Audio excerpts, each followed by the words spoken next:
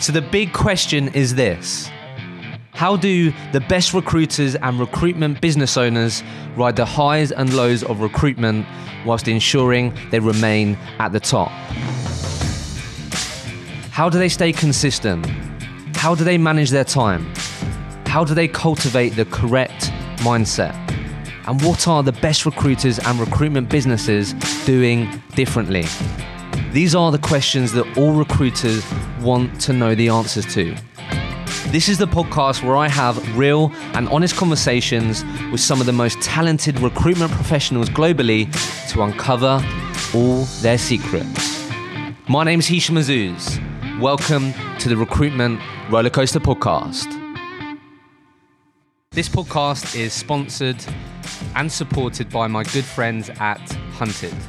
Last year, Hunted helped over 300,000 recruiters all across the world. They're dedicated to improving not just the industry, but your place within it. If you want to be a better recruiter, have more resilience, see greater success in your recruitment career, or simply change jobs or country, then you need to check out hunted.com. I'd love you to check it out and let me know what you think.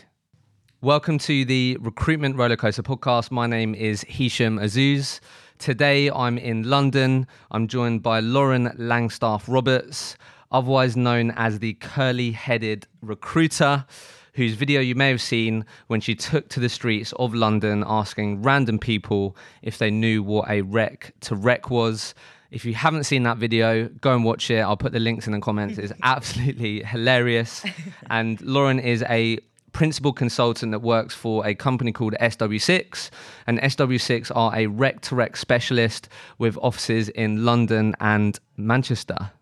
Lauren? Hi. Welcome. Thanks for having me. Yeah, been excited. I'm always excited and curious to ask rec-to-rec questions on the podcast. Really? Yeah, always. Why? Because I was saying before, like, I think with this podcast, it enables people to just have a bit of an insight into other people's journeys and like their opinions, stuff like that. And I think obviously your job is to talk to people about what opportunities there are out there, what a good commission structure is and all these things. So I think you're in a really cool position, because typically a lot of people will feel like, oh, if I speak to Lauren, that means I'm looking for a job. Yeah. Do you know what I mean? So I think you're in a really cool position just to just share some real honest truths on like what good and what bad looks like.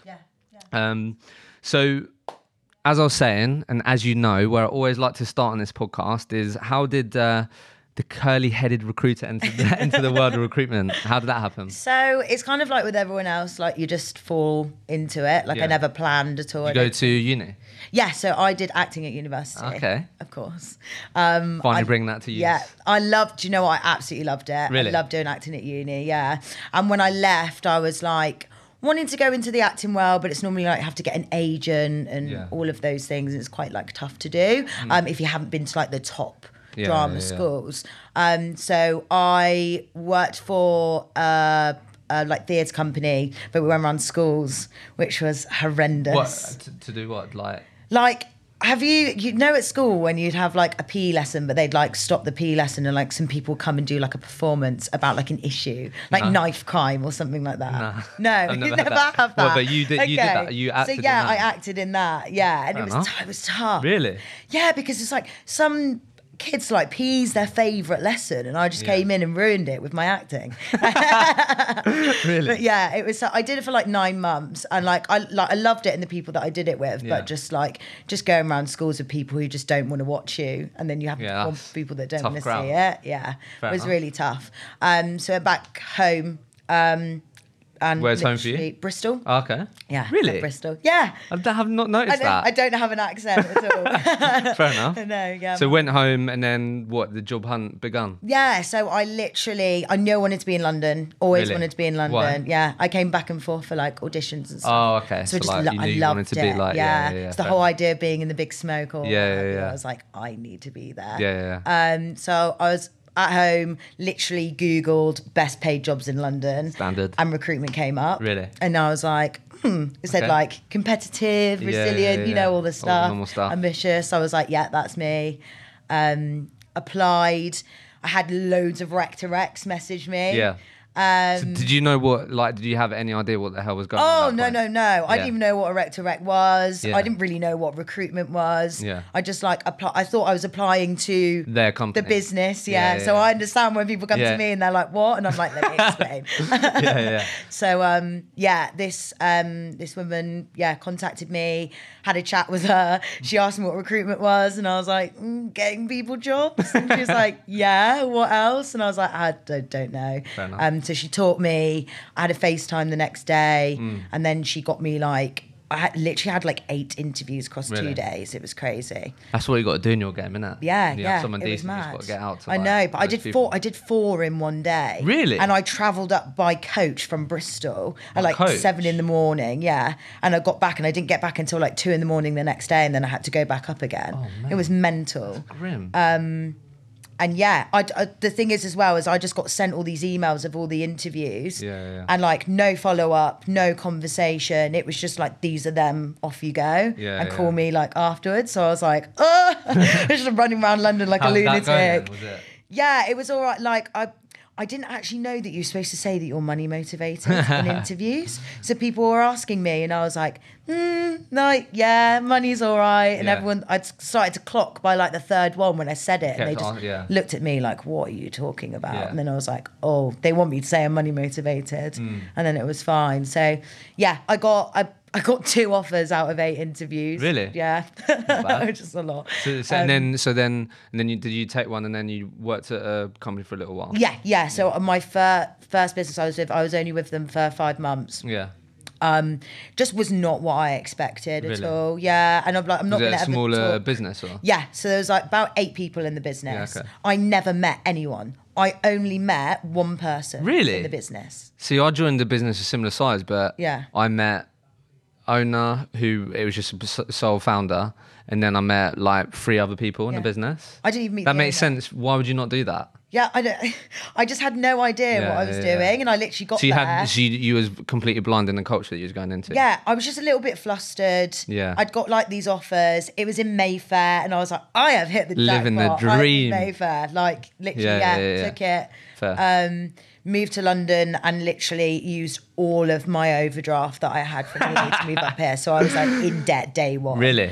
I was eating cucumber and mayo wraps for lunch because I couldn't afford anything else, and they were nice and cheap. Yeah. But it was really regimented. So from 9 till 12 was BD, and you weren't allowed to take a candidate call between that time. Yeah. It's only BD and solely BD. And then you had your hour for lunch, and you had to have 30 minutes away from your desk. So you'd be told to leave. Okay. And then you'd come back, and then the rest of the afternoon is just candidates, and you can't speak to clients. It's just candidates. It was very structured, because I had someone call in for me in the morning, and I was like, oh, I can't speak to them until later on. Yeah, it was That's something tough. that I can imagine coming from your background, you wasn't the most regimented person either. Yeah, no, not at all. Do you know what I mean? Yeah, I'm quite spontaneous person, and I'm not super structured, because that's just not what I'm like. So that was a lot for me. So that must be a difficult 5 months. Yeah, it was, but it was crazy. So because I was the loudest person in the office, which it's not hard, because I am just quite a loud person. No, but being in just a room of 8 people. Yeah. So then they were like, "Can you help make people louder?"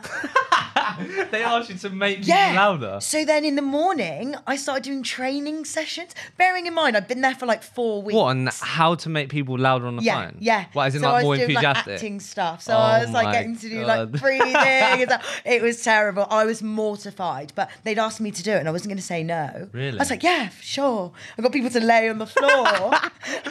That is so and do these weird breathing things to make them louder. Yeah, fun times. Those are the days. So then SW6, so then just to frame up, so you worked there for 5 months. Yeah. Then you've been at SW6 for what, 2 and a half years now. Yeah. So nearly done 3 years in recruitment. Yeah. So how did the SW6 come about then? So in my flat, there was a girl who did recruitment, and Michael placed her. All right. Okay. So I told her about what my job was like, and kept coming home and talking about it. And she was like, that just sounds ludicrous. Yeah, she was like, look, I've got a guy that will be able to help you get another job somewhere else. Gave me Michael's number and I was like, wicked. Spoke to Michael and I was just bought in instantly. Really? Yeah, he's just like this scouse, lovable personality. Like straight away I was like, yeah, this is good. But I always thought he was going to get me a job, not for it to be here. But he never mentioned about anywhere else and just kind of said about getting a job at SW6. Really? So yeah, I was like, yeah, wicked. Met the guys, came here and just loved it. Like I had to come after work and there were like still people like late in the office. I think it was like 7 p.m. Yeah, I can imagine it being a completely different vibe to and I was like, oh, what's going on? They were like playing music and everyone was like so welcoming. As soon as I came in, everyone was like, oh, hi, like even though they had no idea who I was. And so do you think, because I think a lot of people would have experienced what you did and thought, yeah, fuck recruitment, I'm not doing that again. Yeah. So like, do you think you would have stayed in recruitment if you hadn't been introduced to Michael? Yes. Really? Because I went to a competitor. Really? I went to a competitor and said, I've got jobs I can give you. I know who's hiring. Really? Yeah. What? But you should. Okay, fair enough. All right. So yeah, you wanted to stay in it. Like, why did you want to stay in it? I think it's because I saw so many recruitment businesses. So I knew that like different businesses had what I liked. I just kind of knew that I just chosen the wrong one. Because you got in front of quite a few early on, you knew that there was alternatives out there, which typically sometimes people don't know because they may end up in one company and then end up staying there. Yeah. And I lived with someone else who was in recruitment, and she, when I was explaining it to her, and she was like, "No, that's not." So I think that's obviously what's changed a lot now. Is that like people do have an actual perspective or insight into what it might look like other businesses, whereas typically it wasn't as people didn't know. Exactly. Do you know what I mean? And like that's like I think what's quite good about how it all worked out for me is that I used a rec to get into that position. So that must help now. But it was still like the wrong choice. So I know that when I'm working with like candidates, I'm going to make sure that they're not going to make the wrong choice. Because you've been through that. Yeah, I mean that recruiter was lucky because I stayed there for 5 months, so she still got paid. But fair enough. But yeah. Okay, so just to set the scene then, so been at SW6 for 2.5 years, and then the majority of that time up until quite recently, you've predominantly placed grads into recruitment businesses, and then has that been predominantly in London? Yeah, so just in London. Okay, cool. Yeah, we've got a Manchester office that does Manchester and then everywhere else outside of London. But because the London market is so big, there's no need for us to venture out. It's actually a joke. I can't believe it. I'm actually... like the amount of businesses that we don't work with, but I still think our client base is huge. So it's like... Yeah, like you don't... crazy. I think because of the position that I've ended up in and like selling to the recruitment industry and building relationships with people in the recruitment industry, like honestly... Like you could go into any shared office in London, and you'll hear some sort of conversation. Like you'll hear like some sort of recruiter conversation. Or it's bar, actually mad. Or like a bar, anything. You could tell he's a recruiter. It's actually mad. Love it. It is mental. Yeah. Especially around this area as well. Yeah. In like the bank area, and it's just crazy. Yes, it is crazy. So okay, cool. So predominantly been placing grads solely in London, and then how recently have you been working with people that's got a bit more experience, like in the last So literally, January was like my start fresh because I got a hire Bree who works underneath me, cool. And I got my targets. I've got experienced hires in my target. Okay, cool. So that's been 2020. Yeah, this year. Yeah. All right. So like last year, it wasn't targeted, but you just have naturally some people that might come to you that you've placed before, or referrals of people with experience, or we've sometimes had like literally just someone call in and then you just answer the phone and it's someone with recruitment experience who wants a hand and like that. So I'm always interested because it's typically a real difficult time for a lot of people. Like how was your first year at SW6? First year, yeah, it was good. Really good. Well, like really good for rec to rec, I guess. It's just the billings are just so different, like kind of everywhere. So, but like in terms of like how you found it, like what were some of the challenges? Yeah, so like because I naturally had kind of like 5 months before. Yeah. Of like getting on the phones, and I did mostly like BD at the place that I was before, and like what we do now, we don't do any business development. Yeah. So I was like, oh, like this is just the candidate stuff. So you just focus on the candidate. Yeah, and like I love speaking to people, and like I feel like I can build relationships quite quickly. Yeah. So I was literally straight on the phone chatting to grads because like these because it was like grads, it was just people that like exactly the same as me. Relate to them, yeah. Yeah, so we're just chatting what they're up to at the weekend, and if they are like from London, I was like, what bars, where should I go? Tell me, I'm making a bucket list, like stuff like that. So it was just like came quite easy. That's interesting. So which was nice. Okay then, so a few things. So do you think like grads have changed? Yeah. Oh my gosh, yes, massively. Talk to me, because the reason why I said that I was with I think I said this recently, but I was with a client recently doing like a kickoff workshop, and sort of one of the challenges that their clients was talking to them about was calling it the snowflake generation. Snowflake generation? Yeah, and I was like, what do you mean? Yeah. And basically just calling people snowflakes, don't have as much resilience, right? And all these types of things, right? And I mean, it's a complete generalization, and a big part of that was the more younger people coming through, they have this label of they're calling them the snowflake generation, right? So I guess how have you? I'm just curious, like how have grads changed? Like, I think they're a little bit more demanding. Really? Just in terms of like basic salaries and stuff. Because since when I've started, basic salaries have increased. Because what did you start on? I started on 20. I started on 17. I was outside of London now. Oh, but yeah, still. fair. That's kind of quite... But yeah, so like now what people expecting more like 25k? Yeah, 25. Like I've had that took me like... That took me like a year and a bit to get on that. Yeah, when I got promoted, it went up to 24. So I was like, what? Mad. Yeah. So like people straight out of the gate are like, Lauren, I'm only looking... Why do you think that is? They're like, I won't accept anything less than 25. Why do you think that is? Because there'll be like managers listening who have to deal with that. Yeah, this will be, of course. Like, why do you think that is?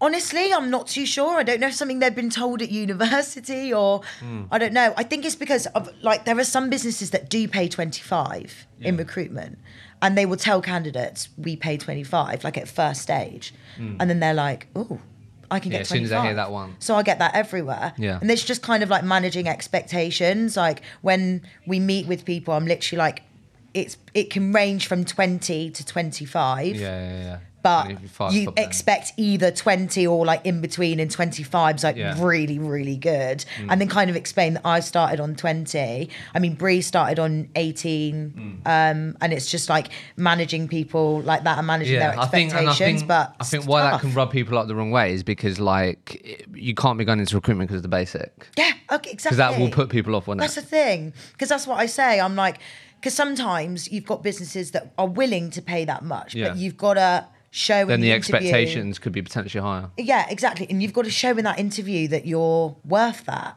Like if they feel like you're worth it, then they will if they want to. But just going in and demanding when it's a job that's supposed to I think a part of it is in the sort of world we live in now. I think Lauren, the grad now, like it is a big competition. Yeah. Especially when you go to uni, you can take on all that debt and all this, and then it's like you come out of it and like I just feel like there's even more pressure to like get a decent job outside of as soon as you finish uni. So then I think it's just so much more easier to find out Lauren, who I went to uni with, that she's got a job in her industry and she's getting 25k plus. Well, fucking hell, I better be getting 25k. Yeah, do you know what I mean? So true. It's just a lot easier to compare, I think. I think it's as well, which I'm just a bit confused of how it's like worked, because like when I left university, like coming into London, like even just being on a 20k basic, it's the first time I'd ever been on that much, and I was like, oh, that's exciting. Yeah, I know. Even though it was 20k, because it was just having a salary when I've never been used to having like an annual salary. And then when it was like, oh, you could make 35, 40k in your first year, I was like, what? That's so much money. I know, it's mad. It is mad. Like, okay, that's interesting. So. How again, out of interest as well, like, because I think this was a big part as sort of where this podcast came from. Like, how do you sell recruitment now? Out of interest, it's different. It's different with different candidates because it depends what people are actually interested in. So like recruitment as a whole, I think it has so many different sides to it. Like, as in like the perks or being like in a social environment or the career progression or the as money you can earn. As in what Lauren, the person who wants to get into recruitment, is what's important to you? Yeah. Okay, yeah, that makes sense. I don't speak to a candidate and then just have like a one size fits all, like this is recruitment. Yeah, sure. It's more like if someone is like, I'm like really, really money motivated and like that's what you're leading with. Yeah, then I talk to them about the money and then I tell them about the other things. If that makes sense. But I essentially tell people it's a sales role. Is recruitment sales? Yeah, 100%. It is, isn't it? Yeah. Like, don't get me wrong. Like, I think it's a lot more consultative than what people think it is. Yeah, but it is. Yeah. I mean, I find it weird when people don't think it is. Yeah, like, of course it is very consultative, but you 100% have to make sales calls. But I think when people think of sales, they think salesy, and then they think Wolf of Wall Street. They connect that. So when you call it sales, it's like hardcore sales, but it's not. But like for me, sales is everything to me personally. Like sales is everything. Yeah. Like you have to like being able to sell is like such a valuable skill. Yeah. Like you have to sell yourself in like all parts of your life. If that's selling to your mates why they should come out of you on the weekend or like whatever. Do you know what I mean? Literally. Like it's everything is sales in my opinion. Yeah. So, but I get that makes sense. How much can recruiters earn in their first year? So it's really hard to say because I've known people that have done 30. Yeah. I know people that have done 35. Yeah. I know people that have done 40. I know people that have done more than 40 in their first year and absolutely bossed it. Yeah. So I will never say to someone, you will earn 40k in your first year. Yeah. It's kind of like you explain that it's all in your control. And like sometimes it's luck. Like some people just get really lucky. Definitely, yeah. And they do like super, super well. But I'm also not going to sell it to someone, you're going to do 50 grand in your first year. Yeah. Because then that doesn't happen. And they're like, but that is just bollocks. Yeah, well, that's exactly. And they're just like, Lauren's a liar. Yeah, but I think a big part of that is why Rec to Recs don't have the best name. Yeah. Because like that's typically whenever like recruitment doesn't have the best reputation, but then Rec to Rec doesn't seem to have the best reputation either. It's like even worse. Do you know what? I was so shocked when I got into it. When you realised that? Oh, you're a Rec to Rec. Really? I was like, excuse me? What's wrong with that? But I think just from my experience and like being in this just mental world of recruitment, I think there's obviously loads of recruitment businesses. Yeah. But like there are loads of like one person band like Rec to Rec. Yeah. Loads. And like it can just be like a numbers game. Yeah. Do you know what I mean? Yeah, so agreed. I think again you can't just paint everyone with the same brush, but like which is why I think sometimes the quality of experience can just be not good. Of course. I think it's that thing like with explaining something to like graduates, for example, about how much money you can make in your first year. Like it's good that we use like case studies of people that have done like really, really well, but it's not the norm, and it is explaining like that's not going to happen for everyone. That's happened for this one specific person that's done really well. Yeah. Because you also do want to show that you can aim that high and that's possible and that's realistic and that's achievable. I think you don't want to play it down too much that people just feel like being able to do 40 grand in your first year is not realistic and it's no way to do it because you want them to be ambitious at the same time. Yeah, well, that shouldn't not be an option. Yeah, but still, I've known people that have not even done a deal in their first year, and I've told people that. Yeah, I've said that to graduates. I've said that to people. Yeah. And they're like, oh yeah. Okay. And then sometimes that separates the ones that are committed to the ones that are not, because they're like, it's not about first year though, is it? It's about second year, third year, and then I'm like, yes. Yeah. Okay. So obviously, what you are just constantly trying to master is like what makes a good recruiter. Yeah. So like, I think obviously from your perspective, it'd be really interesting to be like, obviously everyone is different and so many different backgrounds can end up becoming like really good recruiters. But I guess from people like that are hiring for their teams and stuff like that may be looking at grads or just things that you picked up on, like what are like from your perspective, like the non-negotiables when you're looking at people that you're just looking for them to have for you to go, you know what, 100% this person is someone I want to work with. Like what comes to mind for that? Likeability. Really? That's massive. Just because if I can't connect with the candidate, one, how am I going to sell them to another business and get them sure through the door? And also, how are they going to connect to other people and candidates and clients and things like that? Yeah, likability is big. Yeah, really important, because it's your whole brand, isn't it? If people don't like it, and how do you and how do you look for that in like an interview scenario? Is it just literally just how they build rapport and just all the classic stuff? Just how they like connect with you and stuff like that. Obviously, sometimes like people are just really nervous anyway, so it's not always about constantly how enthusiastic or whatever they are, but just having that something about them where you're like, I think it's when people answer with like closed answers. Oh gosh, that's just the worst, isn't it? It's like, hey Lauren, like how's your week been? Yeah, it's been great. Okay, yeah. So like, like, what did you do today? Yeah, it was really busy. Like, I had this on, and then like, just you're always if you're always pushing to like get stuff out of them, that's just not a good sign, it's not a good sign, no. But sometimes people take time to warm up.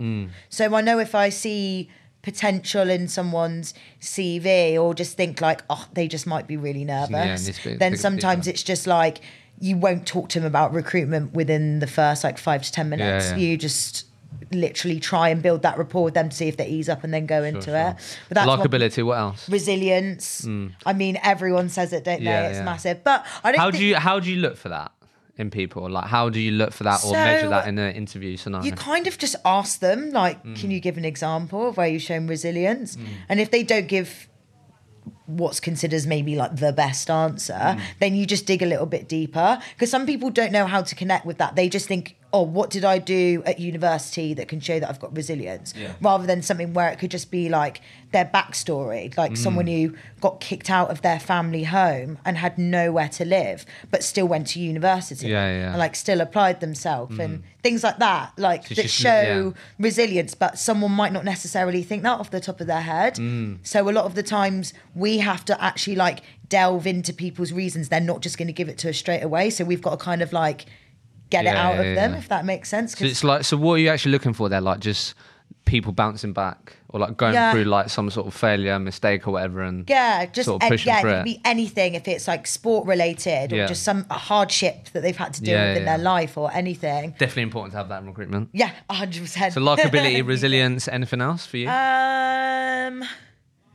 Likability, resilience, just like ambition, just wanting to do something and go somewhere. Because I think that you need that in this. You can't be a passenger. Like you can't just get comfortable. Just doesn't work. So you need to, have someone where you know that they're just gonna, once they hit their target, they're like, what's the next? Like, where else can I go? And I think that's key. So you said this at the beginning in your experience. It'd be interesting again to see how this has changed, but like, even from hiring managers' perspective or whatever, but like, has being motivated by money gone down the pecking order in like motivations for like from a hiring manager perspective and also from candidate perspective? I have noticed it change a little bit more now. There are still some businesses that they're like, they didn't say they're money motivated and they need that, but I think where things are moving, because it's more about giving like a really good service or like wanting to go high with your career and build something of yourself.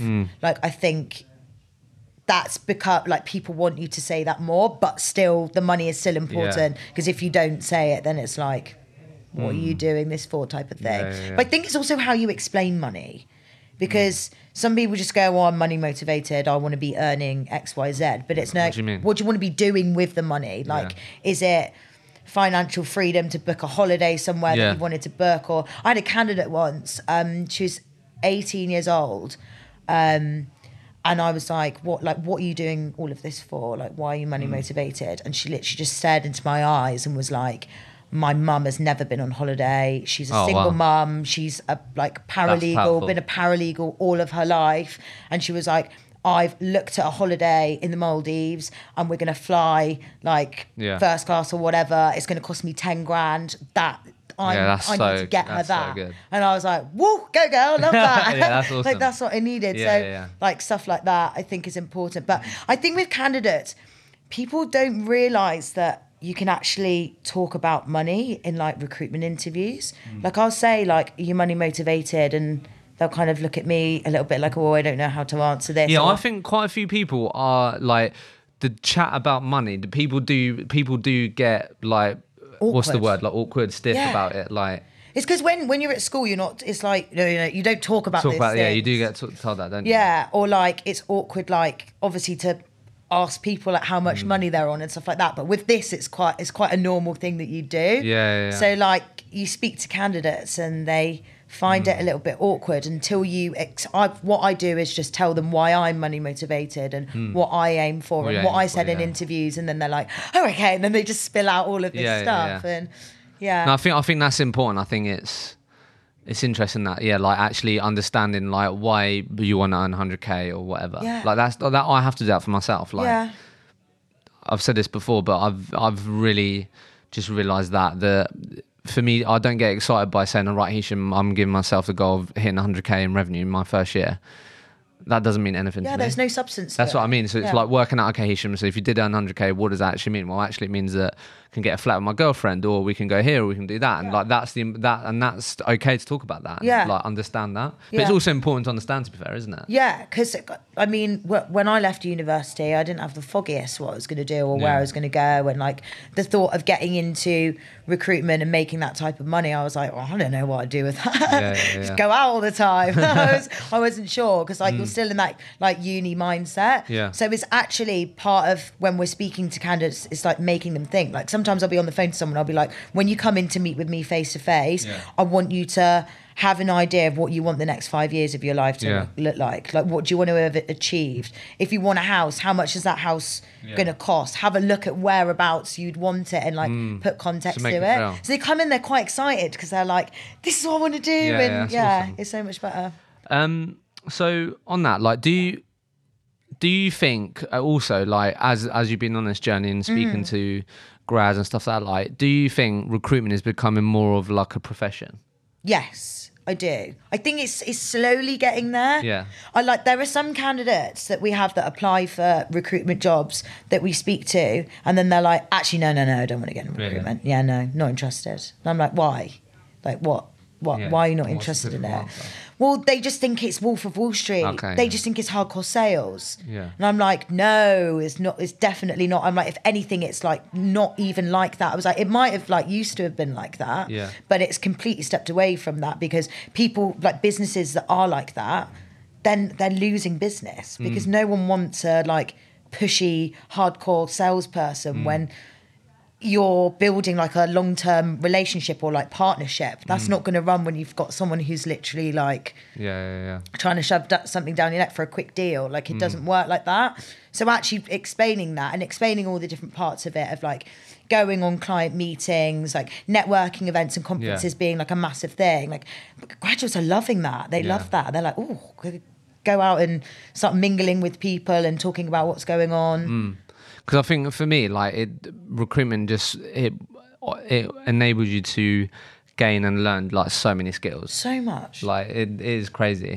But I think that's just interesting. I think as like and also like genuinely like it's definitely changed my life, but not in the sense of like the like proper recruitment success story of like earning a lot of money and all that. Like if you choose recruitment as a career, like that is a good career path. Like it's not a bad decision, is it? Because it can be like pretty fruitful. Literally. No, I completely agree. Do you know what I mean? I never thought, and I'm not like bigging myself up or saying I live in an absolutely amazing like flat or something, but like the flat that I live in London, I never thought I'd be able to live in, because it was like a nice new built building and we've got like a concierge. I don't even know why anyone needs a concierge, but like stuff like that. And I've got that in London, and I literally speak to like my family, or they're like, how? They're like, wow, wow, that's incredible. That's what I mean, because I think that's also what's changing, because like it's not a bad choice. Do you know what I mean? Like I think it's typically been like a second choice for people and stuff, but I think it should become more of a first choice. Exactly. And I think like with like career wise, because to be honest, I thought I was actually just going to do this for a year and then do acting again. I was like, oh, I make some really good money. And then I'll try and be Margot Robbie. Do you not think about becoming like a YouTube person? What, a YouTuber? Like a YouTuber, yeah. I tried it. Did you? I did, yeah, at university. And then you turned to LinkedIn. Yeah, and then LinkedIn was my calling. No, I just couldn't keep up with it. Really, just because I wasn't really having anything to talk about, and it was just nonsense. And I think I did it with a goal that I was like, ooh, I could be a YouTuber, and it was like trying to be that. enough. Yeah. So on the topic of money and stuff, like, what does a good commission structure look like? I think there's a lot of, I think it's changing, but I think there's always sometimes a bit of smoke and mirrors around commission structures. Yeah. Like, what's a typical, I know everyone's different on that, but like, what is a decent commission structure? Yeah, so I think I've heard someone already kind of like explain it in your podcast before, but literally it's making a third of what you bill. Like that's a good one. That's where you should be. Yeah, that's like decent. Yeah, like, I think James said that, didn't he? Yeah. No, you're James. Yeah. So like anything below that, it's like below that, I'd be a bit. It's not the best. But then you've got. But that should be straight out the gate though, or like once you've. Because sometimes you go in as like candidates and you get like 250 quid a placement. Yeah, or whatever, so do you know like, what I mean? From being a consultant. 360. Yeah. So like, so if you bill 100k, you should be looking at earning circa 30k more. Yeah, exactly that. Yeah. And then the really like decent commission structures are like you get some that do like kickers, or you get like a annual and a quarterly bonus. So we've got some businesses that do that as well as the monthly. Yeah, really, as well as on top of everything you've earned. So you've got your commission, then you've got the opportunity to earn that, which is just ridiculous. And stuff like that. Okay, that works. That's good then for people to know that. Okay, cool. So few things then. So on the sort of commission structure and like what that should look like for your role and stuff, I guess it'd be good to, because this might have changed in your time whilst you've been here as well, like because along with commission structure, you then get the typical, look, Lauren, if you join our recruitment business, we have incentives to go to Ibiza, Vegas, like all the normal stuff, do you know what I mean? Yeah. And like, so maybe it's just jealous because I haven't been to Vegas or Ibiza yet. But no, I need to change that. Oh, you have to go. But like, I think that was always a typical like second follow-up of like, Lauren, this is why you should work for us. Do you know what I mean? Yeah. So like, how important are incentives now like that? Like, have they lost a bit of weight now in terms of, because like, I feel like not everyone, but a lot of people offer that. So I feel like it's sort of, from what I've seen, it's like lost its weight a bit. Yeah. Like what are the, because you're speaking to these young people on a daily basis, like what are the employee benefits that these people want that you typically always hear that might be a bit different to go to Ibiza? So actually holidays, like they're still like wanted. Really important, just because look, it's like the opportunity to travel free holiday, and you don't have to use your holiday days. Like people that, like the opportunity. So there's still there's still 100% what a lot of people want. Yeah, definitely. And I think, okay, it's not necessarily like Ibiza, but anywhere. Like we got a business that like sent everyone to Rio. Like we went to Barbados a couple of years back, which is insane. I've always wanted to go to Barbados and like having the ability to do that with a business. But it's like each person cares about a different incentive. Yeah. Like if I've got a candidate who wouldn't be interested in something like Ibiza, I'm not going to tell them, oh my God, because they're just like, great, like don't care. Yeah. So it's, it really depends, because there are so many different incentives, like flexible working. I think that's a massive one. I've noticed that come up a lot. Yeah, really, a lot from grads. So yeah, that's mad. I know. That's mad. I know, but. That is actually mental. Yeah, I know, because it's like, what do you mean? Like when you, why do you deserve that? I didn't even know. Like that wasn't even like an option. Yeah, flexible working, but because many businesses do it. Like outside of recruitment, it's like everywhere. So is that like would you say is that a close second on employee benefits that people ask for? Oh no, I wouldn't say so. That's more with experience that I think that would be. What would you say is like so holiday incentives definitely still important for people. Yeah.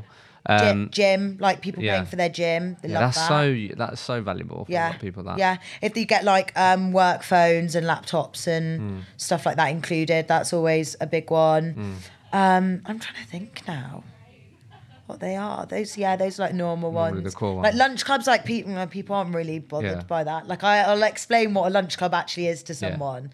And they're like, that's not cool. I think you're right. 100% going away with your colleagues is like such a good thing. Oh, so good. I think it's just the classic that sort of lost a bit. I think it's because you can't sell a business on their incentives by like just saying that's why they're good. True, yeah. It's more about everything else. So like for us, it's so important to get to know a business and what their culture's like, because we sell that normally or sell the case studies of what people have done in the business and why they're successful and where they've got to. Like those things are more important than the incentives. The incentives are just kind of sure. an add-on, if that makes sense. Fair enough. Like let's talk about flexible working then. So like, so one, you're definitely noticing grads saying, well, okay, Lauren, like, could I potentially work at home a couple of days or whatever? So that's you are 100% having those conversations. Yeah. It's not all the time, but no, but like it's definitely people... coming up more than it did 2 years ago. Yeah. Okay. I think it's because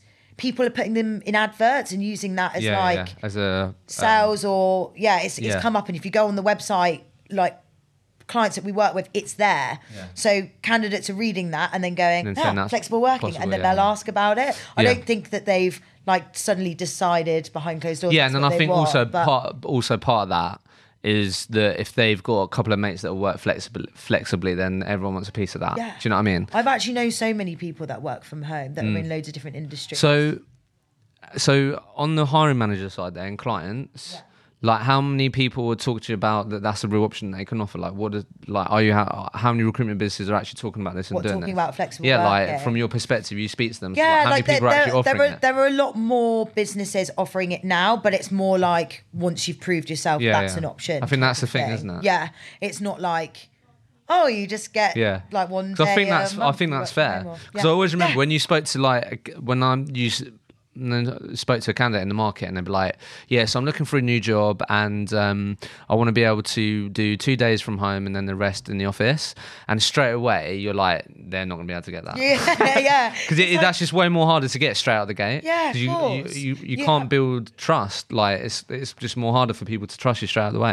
It's like, because that's what we have to say to graduates when they look at flexible work and they're like, oh, they do flexible work. It's like, but you've got like eventually like you'll get there. So but a lot of more businesses are offering that. So like, and I think especially with experience, like that's kind of like the main thing. What do you think are the main challenges, you think, from a hiring manager perspective on flexible challenges? Yeah, like what do you think they're potentially worried about? Because just because everyone wants it, whatever, doesn't necessarily mean that businesses want to give it. I think maybe like work ethic, and not saying that like when if they're working at home, they're not working, or if they've got a couple of days off or whatever it is. But I think it's different when you can like see someone in the office and they come in at 7 and they leave at 8 or whatever, and they're like a top biller, then you can like see it all there. I think that's the part that's going to change, isn't it? It's going to be about the quality. And the quality of, okay, Lauren, you come 7 to 8, but what did you actually do in that time? Exactly. So I get that. It's way easier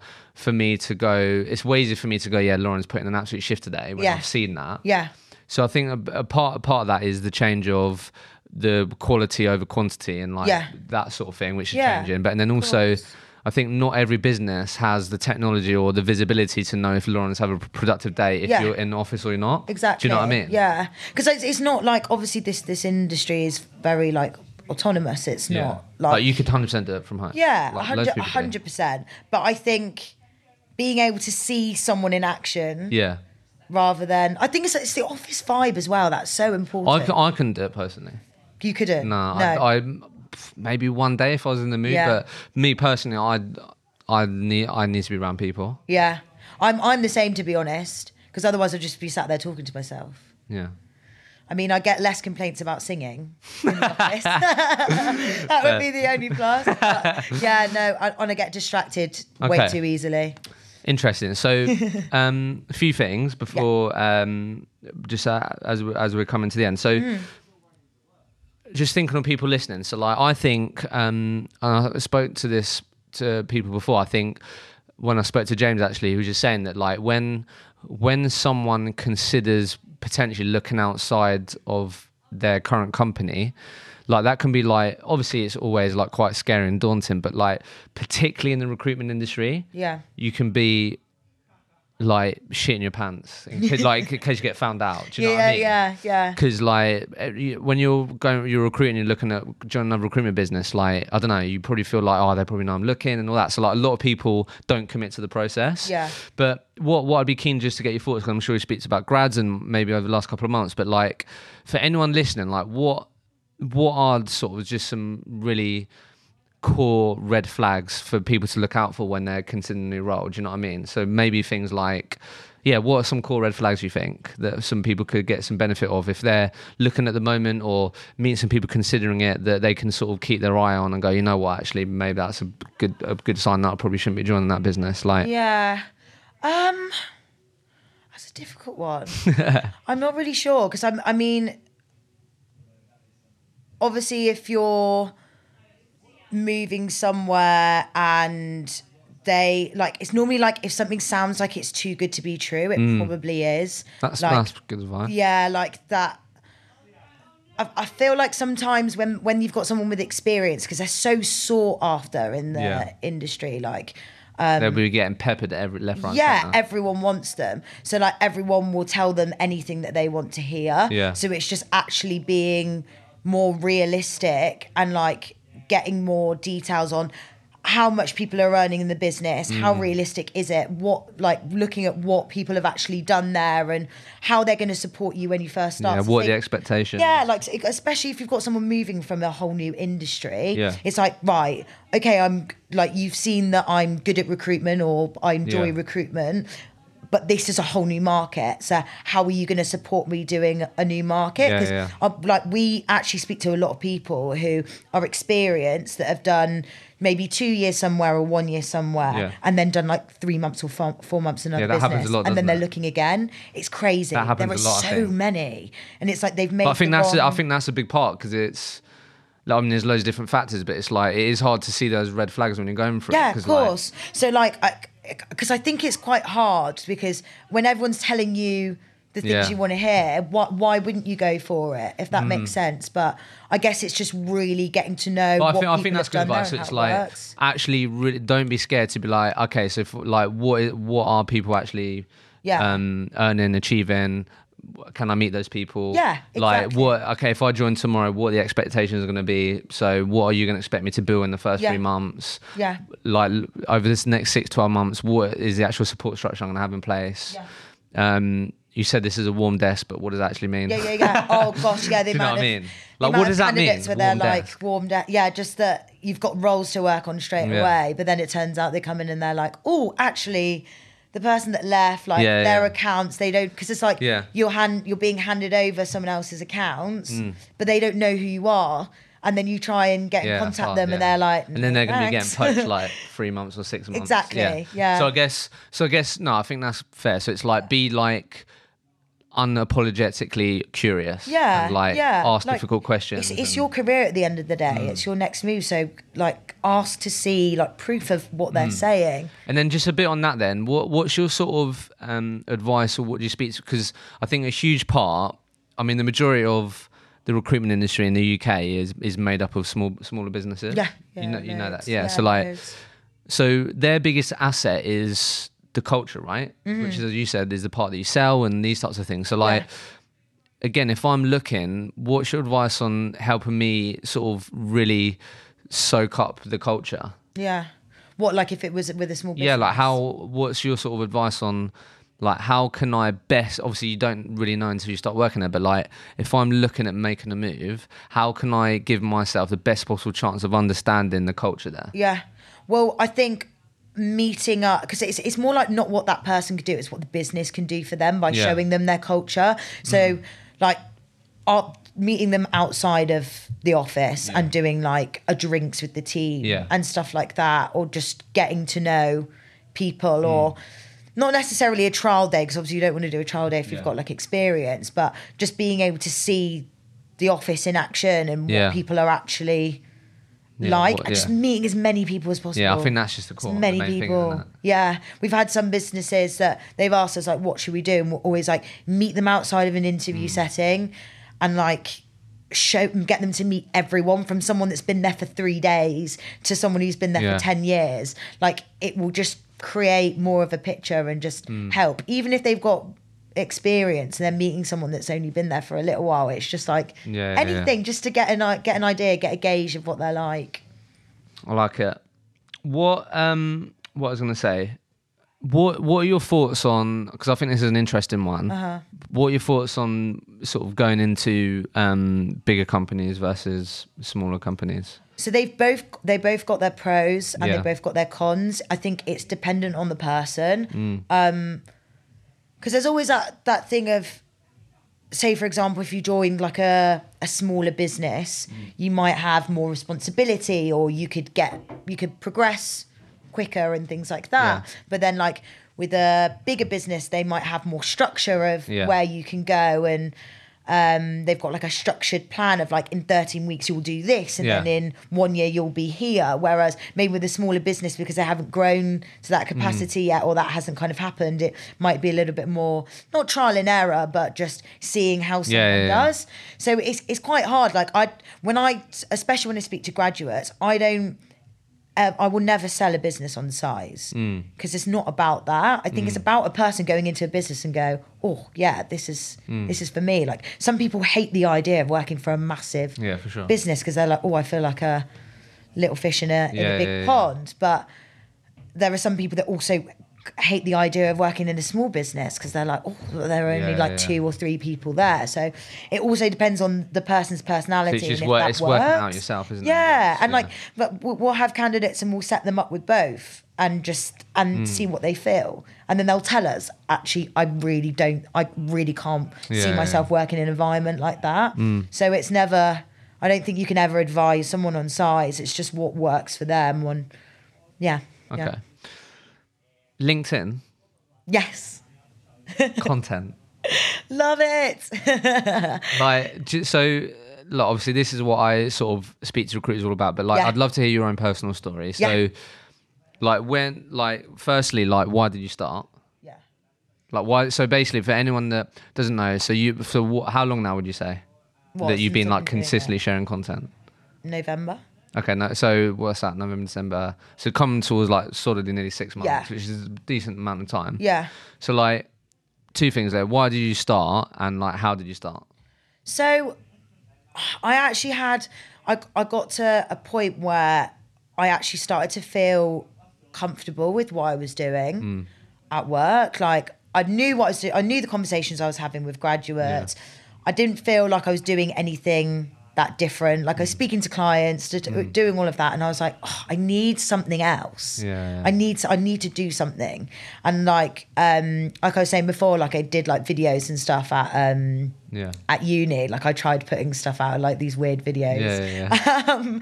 And I'd shown them to people at SW6 when I first started, because it was funny. I'd be watch these. Yeah. These are hilarious. Jokes, because I literally, when I was at secondary school, I made my own music video, and I got bullied the hell out of for 3 years. Really? I loved. What was the tune? Smack That. Oh wow! Yeah. It was so fun. And it was just you? Yeah, just me dancing. I was doing dance moves, and it's terrible. Wow. But so I'd done stuff like that before, and I'd shown some of the guys, because I know Michael had done some videos before that they've you guys ages did videos ago. Ages ago. Yeah, and they looked good, and it was oh, do you want to do this? But we never really ever spoke about it again. Yeah. And I actually started listening to your podcast, because I was I want to do something different. I want to learn more about the industry, because what other people are doing. Yeah, because I felt like I didn't actually know loads about recruitment. I knew what recruitment was, and I knew stuff from businesses. No, but that makes sense. So if you're speaking to grads all day and hiring managers and business owners, then I get that, because you're going to have a very specific lens, aren't you? Exactly. I wasn't getting more involved enough. I was just saying enough that made things work. Yeah, that makes sense. So I started. Started listening to some of your podcasts. Yeah. Talking about personal branding. I then I don't know why, but everyone's obsessed with memes. We love the memes. Yeah, especially in recruitment. Yeah, everyone loves memes. Yeah. So I was like, why don't I recreate memes? Yeah. It's make my own, but have them of me. Yeah. So that's how you started. You was right, you recognised loads of this meme stuff is just going mad. Yeah. How can I create my own version? Make my own. So I was just doing silly stuff. So I feel like I did one about cold calling, and I wrapped up and made myself put a scarf on, a hat, a coat, and my phone, and made a funny post about cold calling. And then people started to like it. How scared were you at the beginning? Yeah. How worried was you about? Because you haven't done anything like this. Yeah. So how did you get over that? Because I always. Yeah. Well, my first thing I was I'm going to look unprofessional. Yeah. By doing it, but I think because my network is recruiters you or can get grads, away with it a bit more. Yeah. You've got to respect your audience. It's a lot easier. But I first posted it, and like I was saying to people like near me, I was like, can you like my post? Can you like my post? Wait, excuse me, can you like my post? Like, I was literally like everyone in the office, like going around, but like asking them individually, like, can you like that? And I was a bit like, I kept refreshing to see what was going on, to see if anyone was liking it. And then someone said it once in a client meeting and said like, oh, your cold calling post was funny. Jokes, really? Like, yes, get it. Yeah. So then, I started doing more. I then got a client. I won not won a client, but got a client on from posting a funny meme because he was like, saw your cold calling meme, that was funny. Really? I'm looking for 2 grads, and I was like, wicked.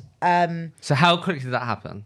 Just literally like couple of weeks. Really? Because I was like, I'm going to do one once a week. That was my thing. So I didn't want to do. You didn't want to like be like, right, I'm going to do 2 a week, then like put too much pressure on yourself. I think that's always a good advice. I enjoy it because it's like a little like creative thing to do, but I still need to do my normal job, so I don't want it to. It's about both, isn't it? Yeah. So okay, so you got a win quite early on. That helped. Yeah, that was nice. And then what was the actual reality of the reaction of people like seeing your content?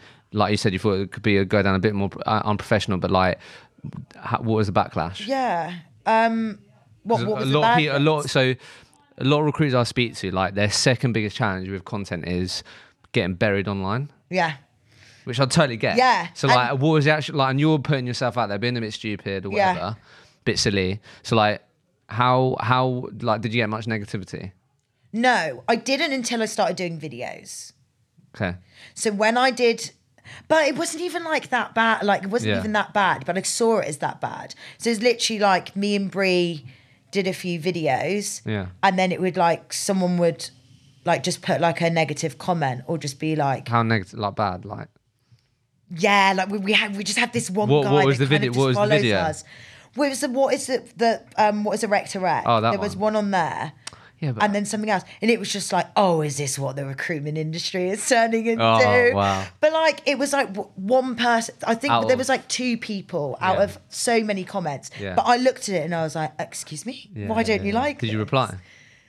I did on one of them and then I regretted it. Yeah, it's just no point. Yeah, you don't, but there's no point in feeding that. And not everyone's going to like you. Like, you just have to face that. There are some people that are going to watch any of my videos or mine and Bree's videos and think, what on earth are you doing? Yeah. And if they do think that, that's fine. Like, that's just what we're like. Like, I'm just that type of person where I don't take things too seriously. I'm a bit more like that with stuff. So I want people who see that and enjoy that to be the people that I connect with, rather than people who look at that and think, gosh. But is it fair to say, because I think that's what I always say to people, but like, considering you've really put yourself out there and like you've got way more like positivity and sort of kudos than you have negativity. I think that's the thing, like you can always decide to like focus on that negative comment and ignore the 5 like comments that gone, Lauren, this is really cool. I did have a moment where I was scrolling through the comments and then I'd stop on the negative ones. I was like, what are you doing? Yeah. There's no reason. There'd be like 2 and then there'd be like it's just realizing nice you're doing that, isn't it? And then I was just So how has it helped you in your job? I get a lot of candidates referred to me a lot of the time. Someone would be like, I know someone. There were people that I'd already spoken to in my network, so a lot of that we get is referrals from our own candidates.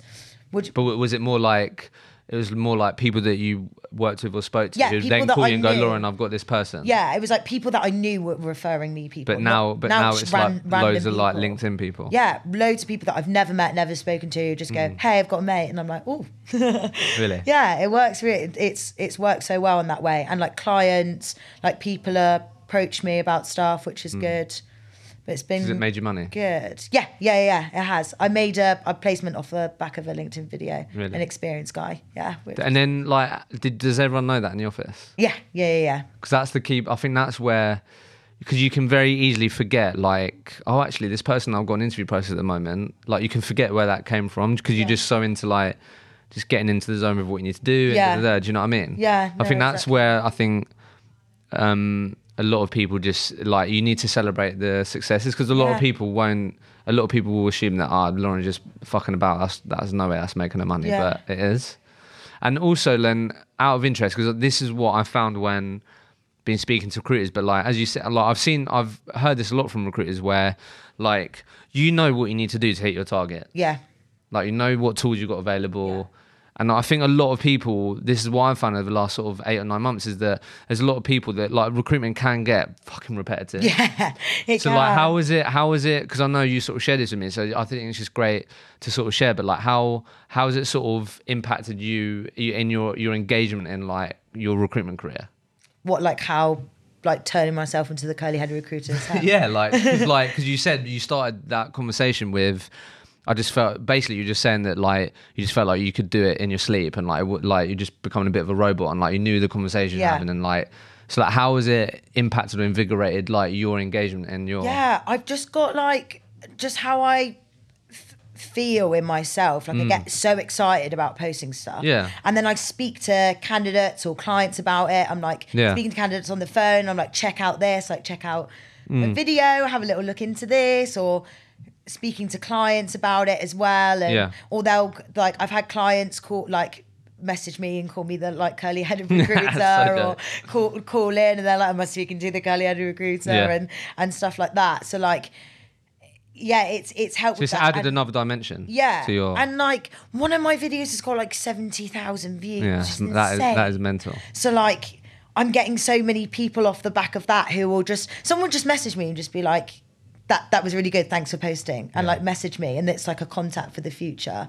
So in those terms, I think that's really good. Fair play. So advice for people that really worried about starting, they see loads of people doing that, because I think from a recruiter perspective, like like it's really, if you're connected with a few rec-to-recs, like quite a few rec-to-recs like make content.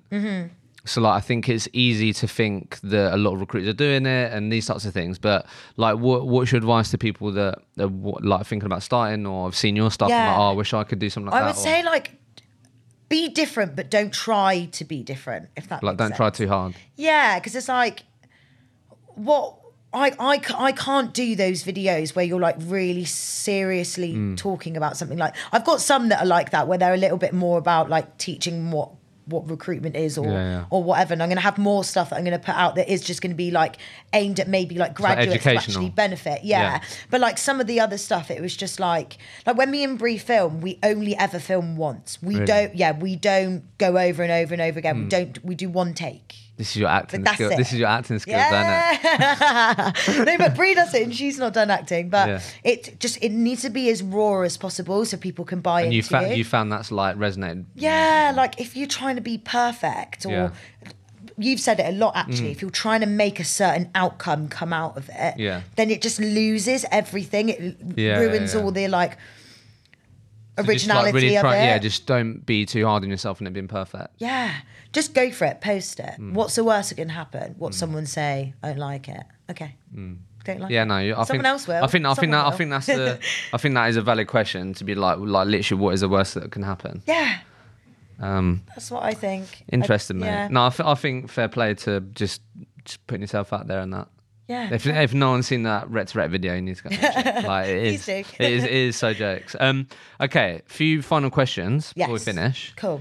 So how do you think the recruitment industry is going to evolve then over the next couple of years? Like what, from the conversation you had and stuff, like how do you see it changing? So, I mean, it's a hard one because it does just constantly change. I think because I've listened to various things like talking about like how technology is going to affect the recruitment world and stuff like that. And I think technology is just going to get better and help everyone out more. So I feel like it's going to get a lot more efficient. I just can't see it stopping. No. It's such a resilient industry, like with like Brexit and things like that was happening. Coronavirus. Oh gosh, don't talk about that. Johnny coronavirus. I've been sniffling a few times, so be careful what I'm taking. But I can just only see it. I think particularly with the type of people in it. Yeah. They're always going to find a way to solve problems. And I think the name for it's getting better. Yeah. I think we're all contributing to try and make it a better industry and people actually seeing this as careers. I think the people that do rise to the top are people that don't cut corners and like generally really driven by offering a real decent service and stuff. Exactly. Quick one before I forget. Yeah. I don't know if you've had much experience with this with businesses that you work with and stuff, but 180 model versus 360 model, have you noticed any more popularity in that, out of interest? What, like people starting as 180 and then going to as in like businesses you work with are having more of a model where it's like you stay in a delivery team or you so team, like... we've actually got a lot more businesses that might just have like a whole delivery function in their business where you come in as a 180 and you can still progress if you want to, but progress as a 180.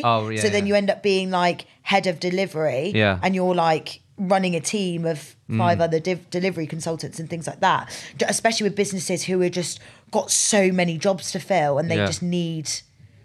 So you definitely see more businesses structured like that. Do it, or certainly doing like your first year you're 180 and then you move to the 360 and things like that. I think that's going to be really interesting how that model evolves. Like obviously I think a lot of businesses will store for a, like if you want to be a 360 consultant, then obviously you can be a 360 consultant. But spoke to quite a lot of businesses recently that have that sort of model, and it's like proven to be like really effective. I think it's because some people just really hate BD. Like they hate it. Like sometimes we've even spoken to people with experience, and they're like, I want an account manager role. Like I don't want a cold desk, or I don't want to have to do business development. I want to go into a business where I'm literally just managing the accounts and things like that. Do you think that? I think that could be like, because, and then have you also noticed a lot of people more wanting to say, "No, Lauren, have you got any internal recruitment?" Oh, yeah. Oh, we love that one. Has that come up a lot? Loads. Why do you think that is? So much. I notice more in people that have probably done recruitment for like a year. Yeah.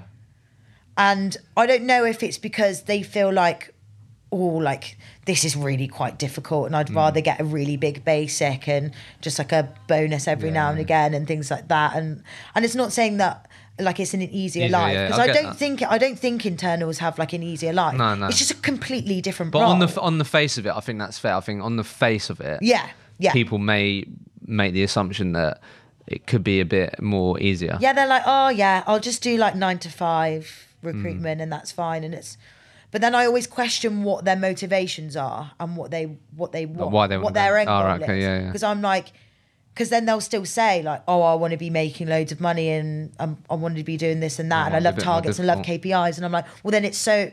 I'm not sure. Why do you want to move to that? So I always just question people like what they actually want out of a job, and if that's right for them, then that's right for them. But that comes up. Does that come up a lot? Yeah, that is interesting. That. Okay. So before I ask you the final question, what are you excited about? Yeah, what's going on? So things like I've got Brie that's working under me that started in cool Jan. Brie like the cheese. Yeah. Oh, I love it so much. I love cheese. I have such an obsession with cheese. Really? So when I met her, I was like, hide. But things are going really, really well with her. She's got a really strong start. Bless her, she got dragged into the LinkedIn videos, but she's loving it. That's awesome. And starting to do some stuff on her own now. So that's really exciting. Just I was just gonna take over the Rec to Rec world. Curly headed recruiter. Oh yeah. What's the plans for that? You got some? I just want to carry on with it. I want to do more stuff with it because I love it. It's like so fun. I had someone recognise me that wasn't even in recruitment on a night out. And Shut up. Yeah, I loved it. Really? He took a photo with me. Really? I was like, Mum, I made it. Stop the acting. Did you proper lap that up? Yeah. I think so bad. So that I think that's horrible. I think that's so weird. Yeah. Like I've had that a couple of times. Have you? But it's kind of a nice feeling, but you're also like, it's just weird. But you don't want to say it aloud to people because you just sound so big-headed. It's just like I don't know. I don't like it. I don't. Yeah. It's just a bit weird. Yeah, do you reckon? I quite like it, but maybe that's because I've been trying to chase fame since I was like 5 years old.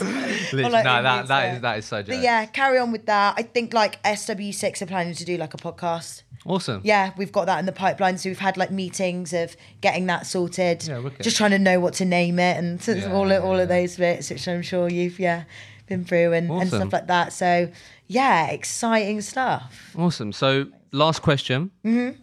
If Lauren could communicate to the entire recruitment world, they'd take on your advice, they'd implement it, would be a word, a phrase, a sentence, what would you say to the people? Think outside the box. I think that's the most important thing. Well, no, not the most important thing, but an important thing. Because I think there are so many recruitment businesses out there now, and there are so many people doing the same thing. So I think just being able to think outside the box and just try and do something a little bit differently, I think you'll reap the rewards more than that, than just try and copy and pasting what everyone else is doing. Yeah, no, I like that. Which I mean is quite, it's hard. It's hard to do because when one trend happens, people see it works and then everyone starts doing it. And then it's like, you've got to find the next thing. But yeah, I think that's think outside the box, do something a little bit different. I like it. Lauren, it's been a pleasure. Nice. Thanks so much. Thank you. Thank you so much for listening to the podcast. I really want to ensure this podcast remains valuable and relevant for all of you. If you have topics or questions you would love me to cover with future guests, then please get in touch with me. Best place to get me is on LinkedIn. Just search Hisham Azuz and drop me a message. I would love to hear from you. Finally, if you have 2 minutes, it would be greatly appreciated if you could leave an honest review for the podcast. It will simply mean that I can reach more people with this podcast. You can easily leave a review for the podcast by clicking the link in the episode notes or by going to ratethispodcast.com/rollercoaster. Thank you again for listening.